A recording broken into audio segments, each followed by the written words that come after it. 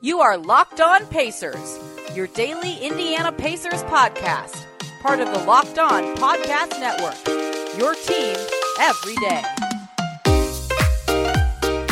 Pacers fans, happy Friday. Welcome in to another edition of the Locked On Pacers podcast, where we talk about, of course, the Indiana Pacers. As always, I am one of the hosts of this show, Tony East, covering the Pacers for Forbes and the West Indianapolis Community News, and soon to be somewhere else. You might already know by now, but anyway, today is Friday, the last Friday before the regular season. Get excited.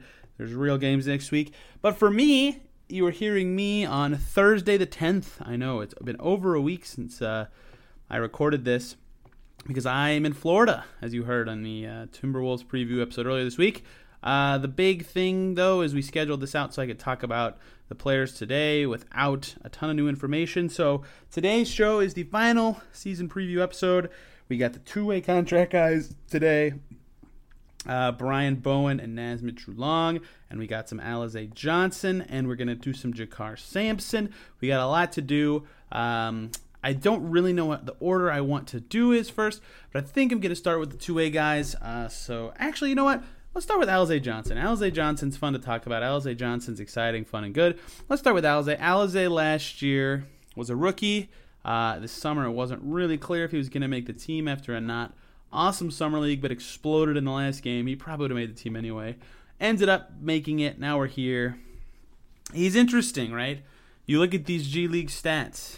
19.1 points, 13.7 rebounds, shot 38% from three. Not a typo. Alize Johnson, 36 for 95 last year in the G League from three. Ridiculously good at scoring the ball in the G League last year. Really good on the glass. This dude, you can watch him, just effort all the time. That second game in India, he was fantastic. He led the team in scoring and rebounding. We've seen what he can do, but the trouble is he's not proven it in regular season action. Now, granted, he averaged 4.6 minutes per game last year. That's really low. That's astronomically low. You're never going to prove yourself or show what kind of player you can be in that kind of time. I think his highest minutes before that, obviously he played a ton of minutes in that garbage time last game against Atlanta, but I think he only played more than 6 minutes one other time, and that was when they got slaughtered in Boston in early January. So not a ton he proved. I think his season high was 3 points before that last game against the Hawks. Now, in that game, we saw a little bit of, high minute Alize is the effort guy. He's a plus 14, the Pacers were a plus 14 when he played. He had 7 points and 11 rebounds, but, like the whole season, I think what you see with him is his effort is awesome, and it's great from on the glass, but he's just so raw in every other area, right? And I asked him this at Media Day finally. I said, what's the jump like for you with big coaching? Because he, went to JUCO and then Missouri State, and I've brought this up on this show many times. He just never had high-level coaching, right? So he's sort of out of control a lot. He grew really late. He kind of plays like a guard with the speed, and it's weird because it makes him throw up these weird running hook shots and stuff. He's, good, but it's not in control, and it's not super awesome and effective. So he's got to learn to control himself a little bit more on offense, I think, and play better off the ball. I think he's okay at getting by guys, but he's just very raw in general. But he was very praiseworthy of the Pacers coaching, but of course he's going to be. It's the only thing he's going to say to that. I don't know what I was expecting from that question. I should have asked it better, but I digress. I think the G League gives us a lot of promise for a guy that is, this is mean to say about the G League, and I'm going to steal this phrase from my friend Laz, the man who covers the Pistons. He is the best. He is their Blue Wire podcast host and writes for Detroit Bad Boys. He's been on this show before. Anyway, he said, if you can walk and chew gum at the same time, you'll be a good big in the G League. And that's what Alize was. He was a good big in the G League. He can do two things at once. He can go really fast. Great. But then in pros, it doesn't work, right? The game is faster. Everybody's better. He just can't dominate. So he has a lot to put together. And the problem is, we'll talk about Sampson later, but Jakar Sampson appears to have jumped him in the rotation. And Leaf and Sabonis are already ahead of him. So it's going to be very, very hard for him to get minutes this year. I think, when looking ahead at his season, to me, I would expect about the same playing time and games played as last year. Probably only about 15 games. He spends more time in the G League. Probably about the same stats, right? Because it's unreasonable to expect him to play anymore. And that's, why this show is a lot of these guys, because you can fit them into one show. There's not a lot of guessing about what their path might look like. The only way Alize is playing a ton of minutes is either it's the last game of the season and the seed's locked up, or a bunch of injuries have happened. So I think this season for Alize is about, he added some strength and speed in the summer like every second-year player does. But it's a contract year for him, let's be honest. So I think for him, it's going to be about proving himself in the G League, because like me and Adam have talked about, I think for him, the best scenario, and he's getting a little older, right? He's already 22, 23. Yeah, he's 23. So he'll be 24 when he's a free agent. He's almost past the point of being young. His best case scenario is that next year he gets a 1-year deal on just a bad team that lets him get in the rotation as their backup 4, and he can wreck. But it's not looking like this year is going to be that for him, and he'll have to, show in the G League that he is this really good player. I talked about Laz earlier. His is what was about Christian Wood, but Christian Wood's a G League alum story. So I think you have to hope that Alize can follow the Christian Wood path. Otherwise, I don't know if he'll be back. It just doesn't make a lot of sense if they have Jakar and all these guys ahead of him. No, Jakar might not be back, but yeah, Alize's got a lot to prove this year. His defense is just okay. He basically just tries really hard in the G League. He's just got a lot to do, but he shows flashes. Occasionally he has those preseason games and summer league and all that stuff. So if he can add some consistency and maybe some injuries happen, he can get into the rotation. But I would not expect a lot from Alize. I'll go 1.2 rebounds per game in 15 games, 5 minutes per game for Alize this year. I just have to be realistic. It's impossible for me to project him doing anything else. So yeah, that's the Alize show. It's going to be fun, but unfortunately it will not be very often. All right, next up, let's do the two-way guys. So let's talk about the two-way guys. Then one more segment after that, we'll talk about Jakar Sampson. So stick around. The two-way guys. Woo! Two ways. My dudes. No one else's dudes, apparently. Naz Mitru-Long and Brian Bowen II. So for Bowen, it's different, right? He is a rookie two-way guy who had plays in Australia and had all the stuff go down in the NCAA. He's just had an odd journey to get here, but I think he's probably the better of the two. I like Mitru-Long, but I think Bowen's a pretty good player. So he played in the, like I said, the Australian NBL last year. 14.7 points per 36 minutes down there. He actually came off the bench for his team. He can kind of do a little bit of everything okay. He's not really awesome at anything or bad at anything, I would say, which kind of makes him hard to evaluate in this instance, right? Because okay, let's look at old two-way guys. Poitras, right, only played because he could play the wing at the end of garbage time, no problem. But then he ended up being pretty good and got the last roster spot when there was an injury to, I can't even remember who it was. Leaf and someone else got hurt. I don't know. He started a game, I remember, 2 seasons ago against the Nets. But Poitras proved himself when he got his opportunity, and Sumner, we know what his journey has been. It took a Vic injury for him, and then it obviously turned out well. And then Ben Moore, showed some good stuff, got the last roster spot before, they let him go so he could play minutes somewhere. All this stuff just bang, bang, bang happened for these guys to get contracts. Bowen, to get the two-way story that keeps happening for the Pacers, is going to have to play, and it's really hard to see how he's going to get on the floor. There's already a logjam at the guard spot, so he's going to have to be like Alize, I think, where he's going to have to shine in the G League to show that he deserves a chance to get in at the end of these games, and then they'll have to squeeze him in with McConnell and whoever on the wing. It's just going to be hard for him to get on the floor. Same with Mitru-Long, honestly. But it's going to be hard for Bowen to show because it's hard to evaluate his skills, right? I've only seen one full game of his play with the Sydney Kings. It's really hard to find this stuff. And he's okay. He's a good player. He was a McDonald's All-American. He's taken a weird detour, and now he's got to kind of reestablish himself. So it's going to be interesting to see how his season goes. But I don't have a ton of insight into his skills like you can with other guys. And Mitru-Long, on the other hand, good player. Was apparently told by Georges Niang to come to Indiana because of Yard House, a chain restaurant. So that's pretty funny. Mitru-Long spent, I believe, the last 2 seasons in the Jazz organization. That is correct. Got a 10-day 2 years ago and played exactly 1 game. Made his only shot. Awesome stuff. Made a 3, actually. And last year he played in 14 games and did not shoot nearly as well. So kind of like Ed, where one game his rookie year made a shot and that was it. And then more games his second year and they did not go as well. Mitchell Long was a very good G League player, though, so he played for the Salt Lake Stars, I believe is that team name, just chucked threes. Both years he played there. 8.2 per game across his 2 seasons there. Hit 36%. So about average, but on that many attempts, that's fantastic. Hits a pretty solid percentage of his 2-pointers, over 50% both years. So scored over 18 points per game in both seasons. I think that is where his potential lies, is in his scoring, especially that many threes on that many attempts. You know, if you look at his field goal percentage, because he takes more of these threes, which he's only 36% shooter on than twos, he only shoots like 43%. But his efficiency is true shooting, both because he takes so many threes and his free throws are so good, is 57.5%, which is above average. So, you know, he's a good shooter and good at the free throws, and he can get to the line. He just does a lot of stuff that's good, and that lets him be efficient.